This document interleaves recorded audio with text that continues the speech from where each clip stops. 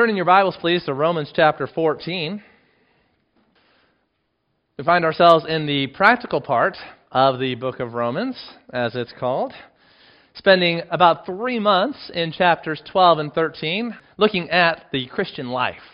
How is it that those who are born again through faith in the Lord Jesus Christ, who have been justified, having peace with God, finding that reconciliation through the blood of His cross, how then are we to live the rest of the time that we have in the flesh? And so that's what Romans 12 and 13 were all about, giving some wonderful general instruction that would be applicable to all churches in all times and places. Now, when we come to Romans chapter 14 and the beginning of Romans chapter 15, Paul is going to address some subjects that were particular to the church at Rome, specific issues that they were dealing with, although certainly not unique to the church at Rome. While this is something that's going on in this church, it was also probably going on in other churches. Paul, writing to the church at Rome from Corinth, he writes on a similar subject that he also addressed at the Corinthian church in his letters there. Now, this morning, as we come to Romans 14, verses 1 through 12, you're going to see that we have a very positive tone, a very encouraging message from the Lord Jesus Christ. He's going to be talking about welcoming one another, about being welcomed by God. He's going to be not passing judgment, about how the Lord is able to make us stand, how Christians live and die for the Lord and honor Him in all of our actions. He's going to be talking about righteousness and peace and joy in the Holy Spirit and mutual upbuilding. So the terminology, the tone here is all very positive and encouraging. And so this is good for us to be able to see all sides of the pastoral heart of the Apostle Paul. There's a number of passages as you study through Paul's letters that are quite acerbic. That is, that they are highly critical and pointing out what the church is doing wrong and having kind of that fighting for the truth type of emphasis. But this morning, our focus is going to be on unity. Unity, unity, unity. And for churches, it seems like we have a hard time finding the proper balance between fighting for the truth, rebuking error, and fighting for unity, staying together in one heart and one mind. And there often is pictured the Christian church as trying to find this balance between the tension of pursuing truth and pursuing unity. And so some churches might focus on the unity. Some churches might focus on the truth and the things that go along with that. But the Bible has the proper balance for us. And we're not going to be seeking a balance this morning. This morning we're just going to be focusing on what Paul focuses on. And so it'll be other messages where I focus on the divisions that are necessary and the discernment that is necessary. But this morning I'm going to be focusing on the unity that is necessary. Now, Romans 14, I've told you before, is a passage that could be preached annually in most churches, and it would be quite profitable. There's so much in God's Word to preach, so many chapters, so much material. You can't preach everything every year. We just don't have that amount of time in the pulpit. But if there was a passage that I might put in the annual calendar for preaching every year, Romans 14 would definitely be in the running. The last time I preached Romans 14 was in April of 2020. So it's been just a little over 2 years since I shared this message with you. So let's go ahead and read the passage. Romans chapter 14, verses 1 through 12. You follow along in your Bibles as I read it out loud for the congregation. As for the one who is weak in faith, welcome him, but not to quarrel over opinions. One person believes he may eat anything, while the weak person eats only vegetables. Let not the one who eats despise the one who abstains. And let not the one who abstains pass judgment on the one who eats, for God has welcomed him. Who are you to pass judgment on the servant of another? It is before his own master that he stands or falls, and he will be upheld, for the Lord is able to make him stand. One person esteems one day as better than another, while another esteems all days alike. Each one should be fully convinced in his own mind. The one who observes the day, observes it in honor of the Lord. The one who eats, eats in honor of the Lord, since he gives thanks to God. While the one who abstains, abstains in honor of the Lord, and gives thanks to God. For none of us lives to himself, and none of us dies to himself. For if we live to the Lord. And if we die to the Lord. So then, whether we live or whether we die, we are the Lord's. For to this end, Christ died and lived again, that he might be Lord, both of the dead and of the living. Why do you pass judgment on your brother? Or you, why do you despise your brother? For we will all stand before the judgment seat of God. For it is written, As I live, says the Lord, every knee shall bow to me, and every tongue shall confess to God. So then, each of us will give an account of himself to God. That's our text for this morning. The very first verse introduces the principle of unity with the words, the command, welcome him. As for the one who is weak in faith, welcome him. Now, we'll do a whole study on what Paul means when he describes a Christian as weak in faith. But first, let's focus on the command to welcome him. He doesn't say, welcome the one who is of a different faith. He doesn't say, welcome the one who has no faith. He says, welcome the one who is weak in faith. And so what we have to recognize as Christians is that when we are born again as babes. Our faith is small and weak. When the Lord Jesus Christ was with his disciples on the earth, he was constantly noticing and making note of the smallness of their faith. And so, as the Lord Jesus Christ taught them, as he gave grace to them, as he ascended to heaven and poured out his Holy Spirit, the faith of those disciples grew and grew and grew. And so we have to recognize that in the church, we have to have proper expectations of one another. There are going to be those who are strong in the faith, who are established, who have walked with the Lord and grown in their knowledge of God's Word and their practice of it. But there's going to be others who are immature in the faith, who are weak. And the purpose of welcoming the weak into our church is not so that we can argue with them and get them to believe and agree with us on everything that we think is the right way to do things. But Paul commands us to welcome the weak in faith into our congregation, into our church, into our homes, into our fellowship, not for the purpose of a debate. Okay? There's a time that we give to people to grow. When somebody comes into the door of this church and they don't understand all of the doctrine in our doctrinal statement, and they don't dress like we dress or talk like we talk, and they're coming from a different background, we don't automatically enter into straightening them out on everything. That's not the purpose for welcoming them. But if somebody comes into this church and they're a believer, and they have some different opinions, they have some different ideas, they come from a different background, we welcome them in the Lord. That's the key. If you go into another church where things are done differently, where different opinions are held, where some of the issues that are debated and discussed among Christianity, they're on the other side of the issue, do you want to be accosted right away with all of those issues? Do you want to have announced to the church, well, Timothy doesn't agree with the church on this, and this, and so everybody gather around Timothy and straighten him out? No. That's not how you want to be greeted in a church. You want people to recognize that you have the same faith, the same Lord, the same love, and that there's a unity that binds us together that is more foundational and more important than some of these differences that we could divide over or discuss and debate. A few years ago, our church was in a discussion and debate with some of the leadership of the Evangelical Free Church of America. And we invited the superintendent of the Midwest District to come and talk with us about those issues. And I was hoping that when the superintendent came to our church, he would sense that we had a welcoming spirit. That yes, he was coming to discuss and debate the state and direction of the EFCA with our elders and our leadership in front of the congregation, but that deeper than the debate, deeper than this discussion, was our mutual love for one another. And I think he did walk away with that feeling, with that idea.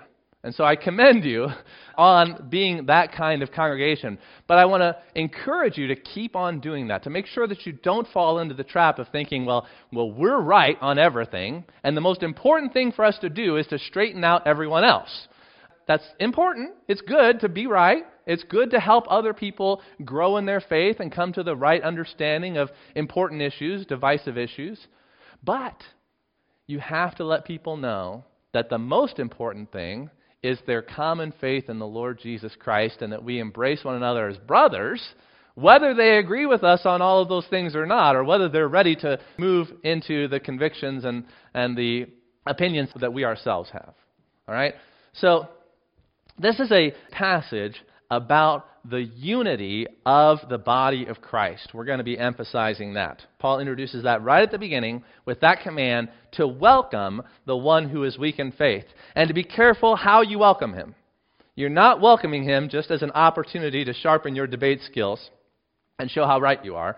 That's not the purpose of welcoming the one who is weak in faith. Now, let's go on to verse 2. The weak in faith, how does it manifest itself? What is the issue that's going on in the church at Rome and other churches at this time? One person believes he may eat anything, while the weak person eats only vegetables. So, Paul identifies that Christians have different convictions about what is right and good for them to eat in the first century church in Rome. This is an issue that comes up in other letters as well. Paul writes about it in his letter to the Corinthians. It comes up in the Jerusalem Council and is part of their letter in Acts chapter 15. It's also an issue in Revelation 2 and 3 with the letters of the Lord Jesus Christ to the 7 churches of Asia Minor. So this is an issue that was happening in Rome, but it was also happening in other places. And it's really an issue between Jewish Christians and Gentile Christians. Now, it's not hard and fast along those lines, but those are the general camps that were falling on different sides of this issue. Why? Why was this an issue in the early church? The Jewish Christians have come to faith in Christ, and you can read in the book of Acts about how they had to grow in their understanding and knowledge of what exactly had changed from the old covenant into the new covenant. It wasn't right away that the disciples of the Lord Jesus Christ understood the massive ramifications of going from the law of Moses to the law of Christ. It took some time. You remember how in the book of Acts, Peter, one of the early church leaders, was praying on the rooftop of the house he was staying in. And God, to make this point to him, to open up the door of his mind, gave him a vision of unclean animals coming down out of heaven on a tablecloth. And he told him, Peter, rise up, kill and eat. And Peter said, oh no, I'm not going to do that. I've never eaten any unclean food in my life, because this was a scrupulous Jewish man who for all of his life had lived under the law of Moses. And the law of Moses had given very specific, clear commands on what was clean food and what was unclean food. Now, you having not grown up in such a culture and not having a lot of Jewish people around you, you don't think a lot about kosher foods and unkosher foods and all of that. But that was huge to a Jewish person in the first century, even as it's still important to Jewish people today who think that they're under the law of Moses. And so, God was revealing, even during the lifetime of the ministry of Jesus, that he was declaring all foods to be clean. We have that quote from the Lord Jesus Christ in the Gospels that he declared all foods to be clean. But it took time for people to figure out exactly what that meant. And so in the first century church, you've got all these Jewish believers who've come to Christ. They know that he's the Messiah. They've seen him resurrected, and they've heard the testimony of the apostles, and they're following his teaching. But yet, their conscience is still bound to the law of Moses, like Peter's was, and he doesn't want to eat any unclean foods. Now, we had our scripture reading today in Daniel chapter 1 for a reason. That Daniel was a scrupulous Jewish man who was pulled out of his Jewish context, his own nation of Israel, where everyone was very careful to keep the dietary laws of the people and the traditions that had been handed down, and he was carried off into Babylon, where they did not have any such laws or any such considerations. And so Daniel and his friends decided that they were not going to defile themselves with any of the food of the Babylonians with their meat and their wine. It specifically mentioned the meat and the wine there in Daniel chapter 1. And we're going to see that's what Paul is bringing up here in Romans chapter 14. So these Jewish Christians still living not in Jerusalem, but living in Rome, their conscience bothers them if they eat the defiled food of the pagans that has not been sacrificed in the right way, it hasn't had all the blood drained out the way that the Jewish butchers would do it, and not only the meat, but also the wine, and all of the kosher rules that were binding the conscience of the Jewish person, they're saying, this is God's law, this is God's commandment, this is our tradition, I can't eat these things with a clear conscience. And so the Gentiles, who had never been under these rules, they were quick to latch onto the Lord's teachings that all foods were now declared clean. The Apostle Paul had an early understanding of this, and so in all the churches that he planted and he taught, he showed them that they were not under the dietary laws of the Old Testament. But for a lot of Christians that either didn't understand what Paul was teaching or weren't ready to accept that yet, there was still this division over this issue. In fact, come with me to the book of Acts. Let's look at Acts chapter 15 together. So here in the middle of the divine history of the early church, there is the first church council in all of church history called in Jerusalem. This is before the destruction of Jerusalem. This is before the disciples were scattered from that place. And so Jerusalem being where the first church was, where most of the apostles were still residing, when an issue came up among the churches as to what is required of Gentiles to be followers of Jesus Christ, they called together Paul, the apostle to the Gentiles, others who were disputing this issue, to meet with the apostles in Jerusalem to discuss it. All right? So I want to read a large section here of Acts chapter 15. Start with me in verse 1. But some men came down from Judea and were teaching the brothers. So this is Paul's missionary journey. And so some brothers from Judea come and teach other Christians, unless you are circumcised according to the custom of Moses, you cannot be saved. So here, this is not just a conscience issue, but they're making it a salvation issue. This is not just, what's the right way to walk and please God. This is, how does somebody given their sins and justified, which is a whole other bag of beans, right? And so, in verse 2, after Paul and Barnabas had no small dissension and debate with them, so in Romans, Paul says, if you've got your personal conviction that you don't want to eat this food, then that's fine. If you've got your personal conviction that you can't eat this food, that's the right position, that you're strong in faith, this person is weak in faith, but we should welcome one another and not judge one another harshly. But if somebody comes along and says, well, unless you do this, you're not saved, well, then that's not something we can just agree to disagree about, because the gospel is the foundation of everything, and we don't welcome those who are preaching a different gospel, right? So that's the difference here. But notice how it's still revolving around a similar issue of our relationship to the Mosaic law. Unless you keep the custom of Moses, you can't be saved. And so Paul and Barnabas and some of the others were appointed to go up to Jerusalem to the apostles and the elders about this question. So, being sent on their way by the church, they passed through both Phoenicia and Samaria, describing in detail the conversion of the Gentiles, and brought great joy to all the brothers. When they came to Jerusalem, they were welcomed by the church and the apostles and the elders. So Luke is making it clear here that the gospel of the apostle Paul was rejoiced in by all of the Jewish churches that were started by these other apostles.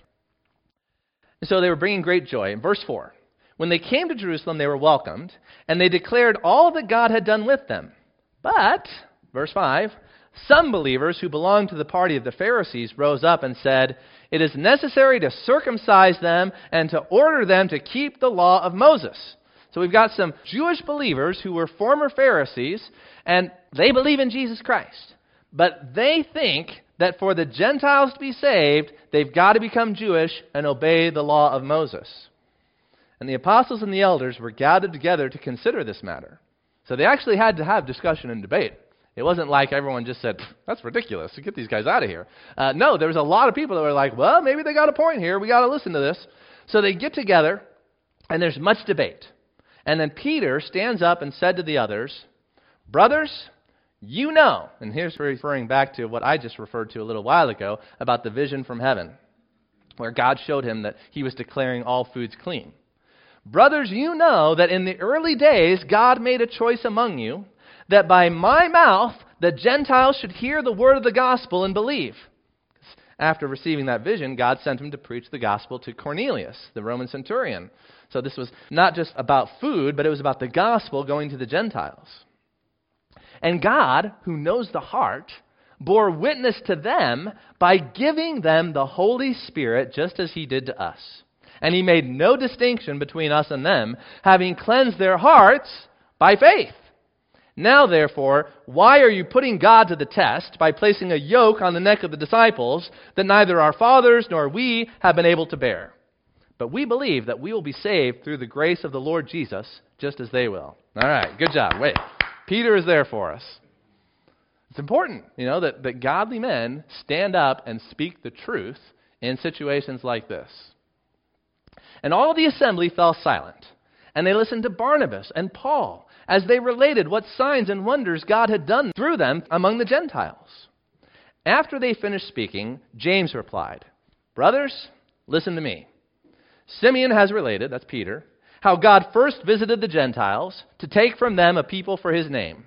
And with this the words of the prophets agree, just as it is written, after this I will return, and I will rebuild the tent of David that is fallen. I will rebuild its ruins, and I will restore it, that the remnant of mankind may seek the Lord, and all the Gentiles who are called by my name, says the Lord, who makes these things known from of old. Therefore, my judgment," and James is a pillar in the church, so his judgment is pretty important, "my judgment is that we should not trouble those of the Gentiles who turn to God, but should write to them to abstain from the things polluted by idols, and from sexual immorality, and from what has been strangled," that would be meat that is strangled to death, not drained the way that the Jews would prepare it, "and from blood. For from ancient generations Moses has had in every city those who proclaim him, for he is read every Sabbath in the synagogues." So James, he makes it clear that when it comes to the gospel, the Gentiles are saved the same way that Jewish people are saved, by faith in the Lord Jesus Christ.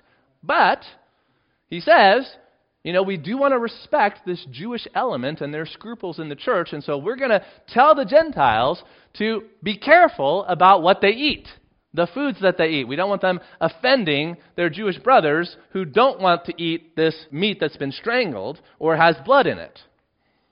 And so this is still an issue years later when Paul is writing to the Roman church. You can read the letter that the council sends out to the Gentile believers there at the following verses in Acts chapter 15, but we've got to keep it moving this morning. Because this issue of food sacrificed to idols, whether or not there's the kosher preparation of the food and the wine and all of that, it's not really that relevant to us today. There's not a lot of Jews in our church who are keeping kosher laws, and we Gentiles have to try to figure out, how do we carry out our potluck in a way that the Jews and the Gentile Christians both can eat together and not feel like we're offending one another. That's not a huge issue that we're facing. But the principles of unity that apply to this issue apply to myriad issues among Christians.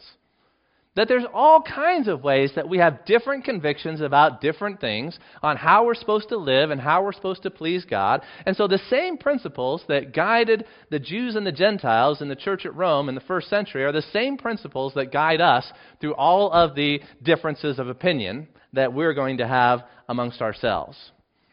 The command is, welcome one another, not for the purpose of quarreling. There is a time and a place for debates. There is a time and a place for discussion. But the welcome that we have, the unity that we have in the Lord, comes first. It always comes first. Now, I want you to also look at Galatians chapter 2 with me. Turn from where we were in Acts over to Paul's letter to the Galatians. There is one other important piece of context here that I want to make clear before we get into the principles of unity. We're talking about the disputed matters in the early church, and that Peter, he said the right thing, came down with a great opinion there in Acts chapter 15, together with Paul and James. But that doesn't mean that there weren't still some problems to be worked out practically, because as Paul writes to the churches of Galatia, they're facing much this same type of issue. There's, again, teachers who have come from Judea who are teaching the churches in Galatia that unless they're circumcised and keep the law of Moses, that they can't be saved. And so Paul writes this letter to the churches of Galatia to basically reiterate the decision of the council in Jerusalem that you don't trouble the Gentiles who are coming to faith in Jesus Christ by trying to put the yoke of the law upon them or requiring circumcision for assurance of salvation. So that's really the main idea here. And Paul, in the opening chapters, rehearses some of his personal history with this issue. And I want you to pick it up there in Galatians chapter 2, verse 11. Where it says, Paul opposes Peter. That's the title of this paragraph in the ESV. But when Cephas, that's Peter, came to Antioch, I opposed him to his face, because he stood condemned. All right, so there is a time for opposing people to their face. There is a time for pointing out when people are doing what's wrong. This is one of those times. Now, how is this different from what Paul is writing in Romans 14? Why isn't he encouraging the Roman church to oppose the weak Christians to their face? All right, we'll talk about that. Let's see what Paul is doing here first. Paul is opposing Peter to his face. Why? Verse 12. For before certain men came from James, men from James, stirring up some trouble here, he was eating with the Gentiles. Don't trouble them. But remember what James had wrote? That you're supposed to abstain from things strangled and from blood. And now here these Jews in Galatia might not be doing that. And so certain men come from James, and Peter was eating with the Gentiles, but when they came, Peter drew back and separated himself, fearing the circumcision party. So Peter cuts off fellowship from those who are not eating according to Jewish scruples. And the rest of the Jews acted hypocritically along with him, so that even Barnabas was led astray by their hypocrisy, cutting off fellowship from those on the other side of this issue. But when I saw that their conduct was not in step with the truth of the gospel, I said to Cephas before them all, if you, though a Jew, live like a Gentile and not like a Jew, how can you force the Gentiles to live like Jews? And he goes on and can read the justification by faith and not by works and all that Paul said to Peter. The point here is, Paul is not rebuking Peter for following Jewish scruples and refraining from eating certain things. He's rebuking Peter for not welcoming the person who doesn't follow those scruples. So he's perfectly in line with what he writes in Romans 14, because the command in Romans 14 is welcome one another. And here, Peter and Barnabas even are not welcoming those who have a different conscience on this issue. So if somebody wants to split the church over a conscience issue, that's when you have to rebuke them. That's when you have to say, no, the church is united. I'm not going to let you divide the church over this issue. But if people are just following their own conscience and they're not telling other people what they have to do in order to have fellowship with them, you don't rebuke them to their face. Paul wasn't going to go to Peter and say, you have to eat food that is strangled or that has blood in it. He wasn't going to tell him that. He was going to tell him, you have to have fellowship with those who eat these things. Because if you don't have fellowship with those whom God has welcomed, then you are not being straightforward with the truth of the gospel. If somebody comes into this church who is a born-again Christian, who has different convictions on certain doctrines and practices, and you don't welcome him because of those doctrines and practices, you are not being straightforward with the truth of the gospel. You're more zealous for your belief and your conviction and your practice than you are for the gospel. And that's not right.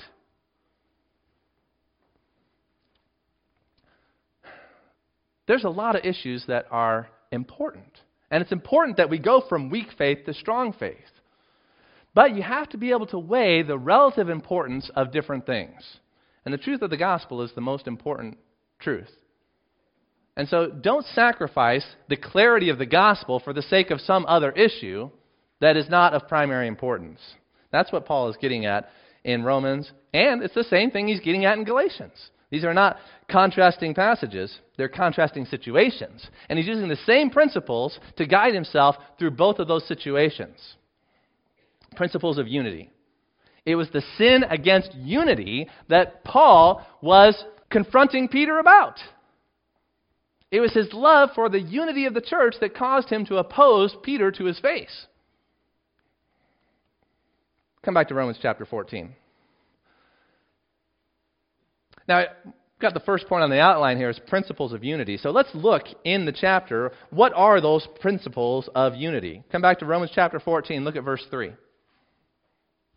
Romans 14:3 says this, "Let not the one who eats despise the one who abstains, and let not the one who abstains pass judgment on the one who eats, for God has welcomed him." Who gets to decide who is welcome in this church? Do I get to decide? The elders get to decide? Do you get to decide? God gets to decide who is welcome in this church. And who does God say is welcome in this church? His son, his daughter. Whether they're strong in the faith or weak in the faith, if he is a son of God, if she is a daughter of God, we welcome God's children into God's family. Amen? Now, you need to have discernment. You need to be able to know who is a son or a daughter of God. And that's what Paul was so concerned about, is that the truth of the gospel is clear, because the gospel is how somebody becomes a son or a daughter of God. So if somebody comes in who is preaching a different gospel, do we have to welcome them? No. The Bible says just the opposite. You don't welcome them. You reject them. You put a false teacher out of the church. But for everyone who believes in Jesus Christ according to the Scriptures, this is their home. This week I was talking with one of the ladies that's part of the homeschool co-op that meets here, and she said, I read your doctrinal statement for the church. I thought it would be a good idea to know what the doctrine is of the church that we're meeting at for our homeschool co-op. And so I commended her for that. And I wanted to point out and make clear that some churches have a doctrinal statement that is just about the issues that are necessary for salvation. That the doctrinal statement is only about the gospel and what you need to believe in order to be a member of the body of Christ. And I said, well, I can understand that, and that's a good way to approach a doctrinal statement, but our doctrinal statement has a little different purpose. It's designed to give Christians an understanding of what our church believes and teaches on a lot of the issues that do divide Christians. And so, for someone who comes to this church and reads our doctrinal statement, they don't have to agree with everything that's in the doctrinal statement. They don't have to understand everything that's in the doctrinal statement. We just put that doctrinal statement there so anybody who is aware of the issues that are dividing churches, on which there are different opinions, they'll know what we believe on that. So it's a statement of what we believe and what we teach, not just regarding what is necessary for salvation, but just in general of what makes for a good, healthy church. And so it's good for a church to take a position. It's good for a church to emphasize doctrine. It's good for a church to be clear on what their doctrinal stance is. But it's also good for a church to welcome believers who don't yet understand everything the way that we are teaching it, right? We don't want just people who agree with us to come to this church. How is that going to help the body of Christ if only people who already agree with us are welcome here? Now, we want people coming to this church who are immature in their faith, people who haven't thought through certain issues, people who are young in the faith, people who need to grow, and we want to feed them the Word of God with patience and with humility. Not expecting them to know everything and agree with everything, but expecting them to have questions, expecting them to have differences of opinion, and bearing with one another and being patient and being humble. That's what the body of Christ, family of God, is. That's how we find unity. Not by demanding that everyone agree with us instantly. That's no pathway to unity. That's the pathway to division. Demanding that everyone agree with us instantly. The Lord's bondservant must not be quarrelsome, but must be patient with all, able to teach. If you can't be patient and able to teach, then you need to shut your mouth. How do we know whom God welcomes and whom God accepts? Well, that's why we have our cooperation and separation statement. 11 years ago, our church published our statement on cooperation and separation, which makes it clear who is welcome and who is not welcome. Who we partner with in ministry and who we don't partner with in ministry. So if you have questions, well, the Bible has answers, and we've done our best to put those Bible answers into a statement, and you can pick up a copy of the cooperation and separation statement in the sound room by the mailboxes. We keep all of our church documents. And if you want to talk with me about that and why this and why that and are we interpreting this correctly, I'm always open to talk about any doctrine, especially this very important one of cooperation and separation. But once we know that God has accepted somebody, then we recognize this is God's house, and we welcome into God's house the one who is welcomed by God. Pretty simple. Pretty simple. The second principle of unity that I want you to focus on here in this passage is in verse 10. Look at verse 10 again. Why do you pass judgment on your brother? Or why do you despise your brother? For we will all stand before the judgment seat of God. So, as long as we keep in mind who we are and who God is, we won't have a lot of problems. God is the owner of this house. He's the owner of this church. He decides who's welcome here. And God is the judge of everyone who comes here. You don't have to please me. You don't have to please other people. Your job is to please God. Your job is to recognize that God is going to judge you, and God is going to judge the other people. That doesn't mean we can't help one another. Doesn't mean we can't talk to one another, encourage one another. Can't say, well, have you thought about this? Is this the right way to glorify God, or would this be a better way of glorifying God? Of course we want to do that type of thing. But I'm not the final word. The elders aren't the final word. You're not the final word. God has the final word. And so we talk about it, we discuss it, we pray with humility, recognizing that God knows things that we don't know. God sees things that we don't see. God judges the heart. He sees to the very motive of every single one of us. All things are open and laid bare to the eyes of the judge.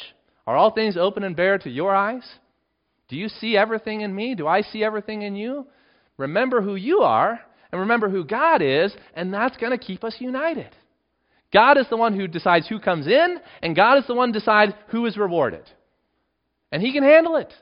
God can handle that job of deciding who is welcome into His family and how He's going to judge His family members. So you leave to God the things that are God's, do the things that God tells you to do, and it'll be fine. Stop worrying so much. Stop trying to do God's job for Him. Oh, I don't know if God's going to do a good job here. He's way off in heaven, and I'm right here, so I think I have to do God's job. God will do His job at exactly the right time. There's a passage in Corinthians that I think is really powerful here. Come with me to 1 Corinthians. 1 Corinthians chapter 4. This is a great passage on how we're supposed to treat one another and how we're not supposed to judge one another. Now, Paul was a preacher. Paul was a pastor. And so people love to judge pastors. It's like quarterbacks and coaches. Everybody's a critic. Everybody knows better than the quarterback and the coach, right? And so Paul got plenty of criticism. And that's fine. You guys can criticize all you want. I don't mind. But I kind of have the spirit of Paul here. And let's go ahead and read what Paul thinks about being criticized as a pastor. He says this, 1 Corinthians chapter 4. This is how someone should regard us. As servants of Christ and stewards of the mysteries of God. I'm nothing more than a servant in God's household. I'm nothing more than a steward. This isn't my church. This is His church. So I'm going to stand before Him and give an account for my stewardship. I don't have to answer to you. I have to answer to God. Now, in some sense I answer to you. You can fire me. That's fine. You should have that power. But you'll have to answer to God for who you fire and who you hire. See, we all have a master. We are stewards of His things. Moreover, verse 2, it is required of stewards that they be found faithful. But with me, it is a very small thing that I should be judged by you or by any human court. A Christian comes in and he's judged by us. Who cares? What matters is what the Lord thinks about him. In fact, I do not even judge myself. For I am not aware of anything against myself, but I am not thereby acquitted. We don't even judge ourselves. A man like Socrates, he didn't care what other people thought of him. All he cared about was, did I do the right thing? Did I keep a clear conscience? And he was willing to die for doing the right thing and keeping a clear conscience. And oh, that we had more people like that in our culture. But that's not good enough. Acquitting yourself is a small thing in comparison to being acquitted by God. Keeping a clear conscience, feeling good about what you've done, that you haven't been coerced by forces on the outside, you haven't been ruled by evil passions on the inside, that's good. That's very good. But even better is when the Lord God judges you and finds that you are acquitted, that you are righteous, that you are innocent. It is the Lord who judges me, Paul says. So when the liberal says, don't judge me, who are you to judge? He's got a point. Who are you to judge? It is the Lord who judges. Verse 5. Therefore, do not pronounce judgment before the time, before the Lord comes. Oh, that guy's a great preacher. Oh, that guy's a terrible preacher. Well, the Lord will decide. Do not pronounce judgment before the time, before the Lord comes, who will bring to light the things now hidden in darkness, and will disclose the purposes of the heart.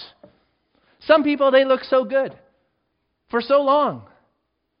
And then something comes along and you see them go a certain direction, and you're like, wait a second, what happened?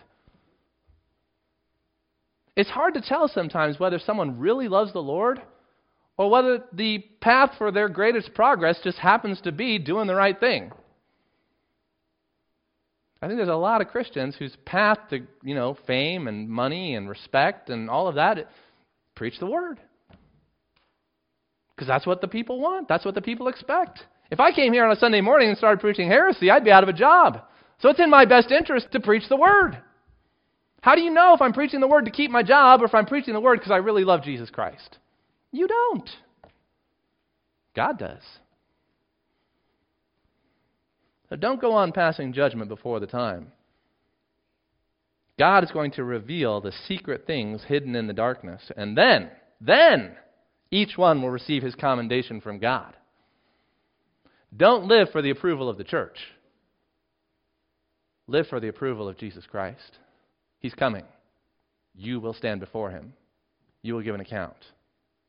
This is a principle of unity.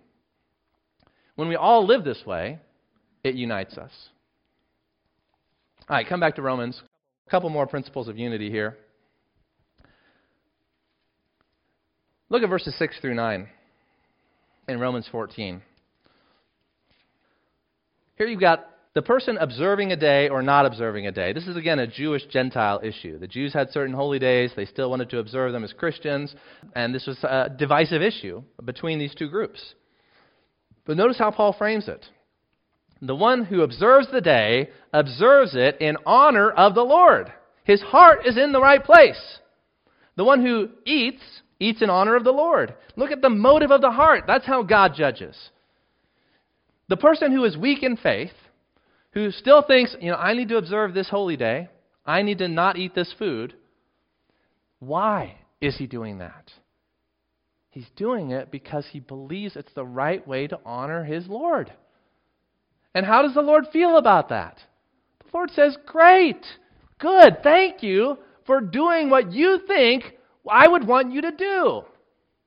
And I'm going to teach that person. I'm going to grow that person. He's going to come to understand what I want him to do. But at least he's doing what he's doing because he loves me. Are you judging him harshly because you love Jesus? Or because you're prideful? You see, it's more important to love someone than it is to be right. And here, the person who is wrong on the issue, he's weak in faith. Paul makes it clear there is a right position, there is a wrong position. That's why I don't like to talk about these things as gray areas. Like, well, who knows what's right and what's wrong? Nobody can know. That's not the Bible position. The Bible says there is a right, there is a wrong. Not everybody's gotten to the right position yet. And so we're patient and we're loving and we look at the heart. And if the heart of the person is, I'm trying to honor the Lord Jesus Christ the best that I can, then great. Stop judging that. That's good. So the principle here is, love believes the best about people.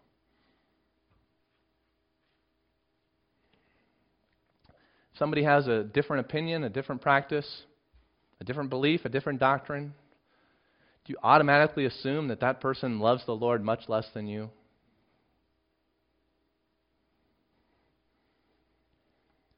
There's people out there who love the Lord Jesus Christ a lot better than we do, and they don't know the Bible half as well as we do. Knowledge puffs up. Love builds up. Love believes the best about the motives of others. If you examine other people and you say, oh, I think they've got a wrong motive, I found it. There's a wrong motive. That's how you're going to be judged. God is going to find every wrong motive that you had, and He's going to use that to disqualify all the good works that you've done, and you're going to have no reward in heaven because you judged other people by nullifying everything they did by finding some wrong motive. You think you're without wrong motives? If you believe the best about other people, then God is going to be gracious to you in the judgment. If you are gracious to others, God will be gracious to you. But if you're a nitpicker, God's going to nitpick you. And He'll find plenty to nitpick. Love believes the best. That's number 3. And then number 4, verse 4. You got to trust in God's power to sanctify the saints. Do you trust in God's power to work in people's lives? Verse 4 says, "Who are you to pass judgment on the servant of another? It is before his own master that he stands or falls." The servant of another here is a special word that Paul uses. It's not the normal word for slave, but it's a particular word for a house slave. So imagine you're going over to someone else's house in, the ancient Roman world. They got the big house, and they got the servants, and you're going over for dinner, and the servants are doing everything, setting up and serving the food. And you start dressing down one of the servants for something that he's done wrong. And the master of the house looks over at you and is like, "My servant. You shut up. If my servant needs correction, I'll correct my servant. All right? You're the guest in my house. Trust me to handle the affairs of my house." That's what he's saying here. Who are you to judge the servant of another? How rude to go to someone else's house and start criticizing the servants that belong to someone else. It is before his own master that he stands or falls. What does it matter what you think of that servant? What matters is what does the master think of that servant? And notice the principle here at the end of the verse. He will be upheld, for the Lord is able to make him stand. The Lord is able. You look at a Christian who's weak in faith and you think, not much hope for that guy. The Lord is able. The Lord worked with you.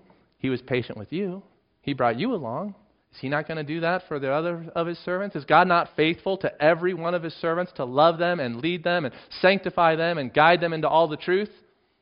Is that your job? Is that your responsibility to guide people into all the truth? Or is that the Holy Spirit's job? Now, you're a servant. You've got a role to play. You've got to do what God tells you to do. But don't start taking on responsibilities that are not yours. And that would be judging and condemning your weak brother. So if you do those things, if you welcome whom God welcomes, and you recognize that God is the one who's going to judge, and you believe the best about other people, and you trust in God's power to sanctify His servants, the church will enjoy unity.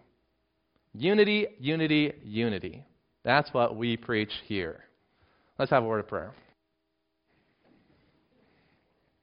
Lord God, I thank You for the pastoral heart of the Apostle Paul. It is a manifestation of the Spirit of Jesus Christ, the Good Shepherd. Thank You for the inspiration of Scriptures by which the Good Shepherd guides us and leads us into all the truth. Lord, we pray that we would learn from Paul as when to confront, when to rebuke, when to correct, and that we would learn from the Apostle Paul when to accept and when to welcome, when to encourage. Lord God, may we be well-rounded, wise in all things, as we become more and more like Jesus Christ our Lord. It's in His name we pray this. Amen.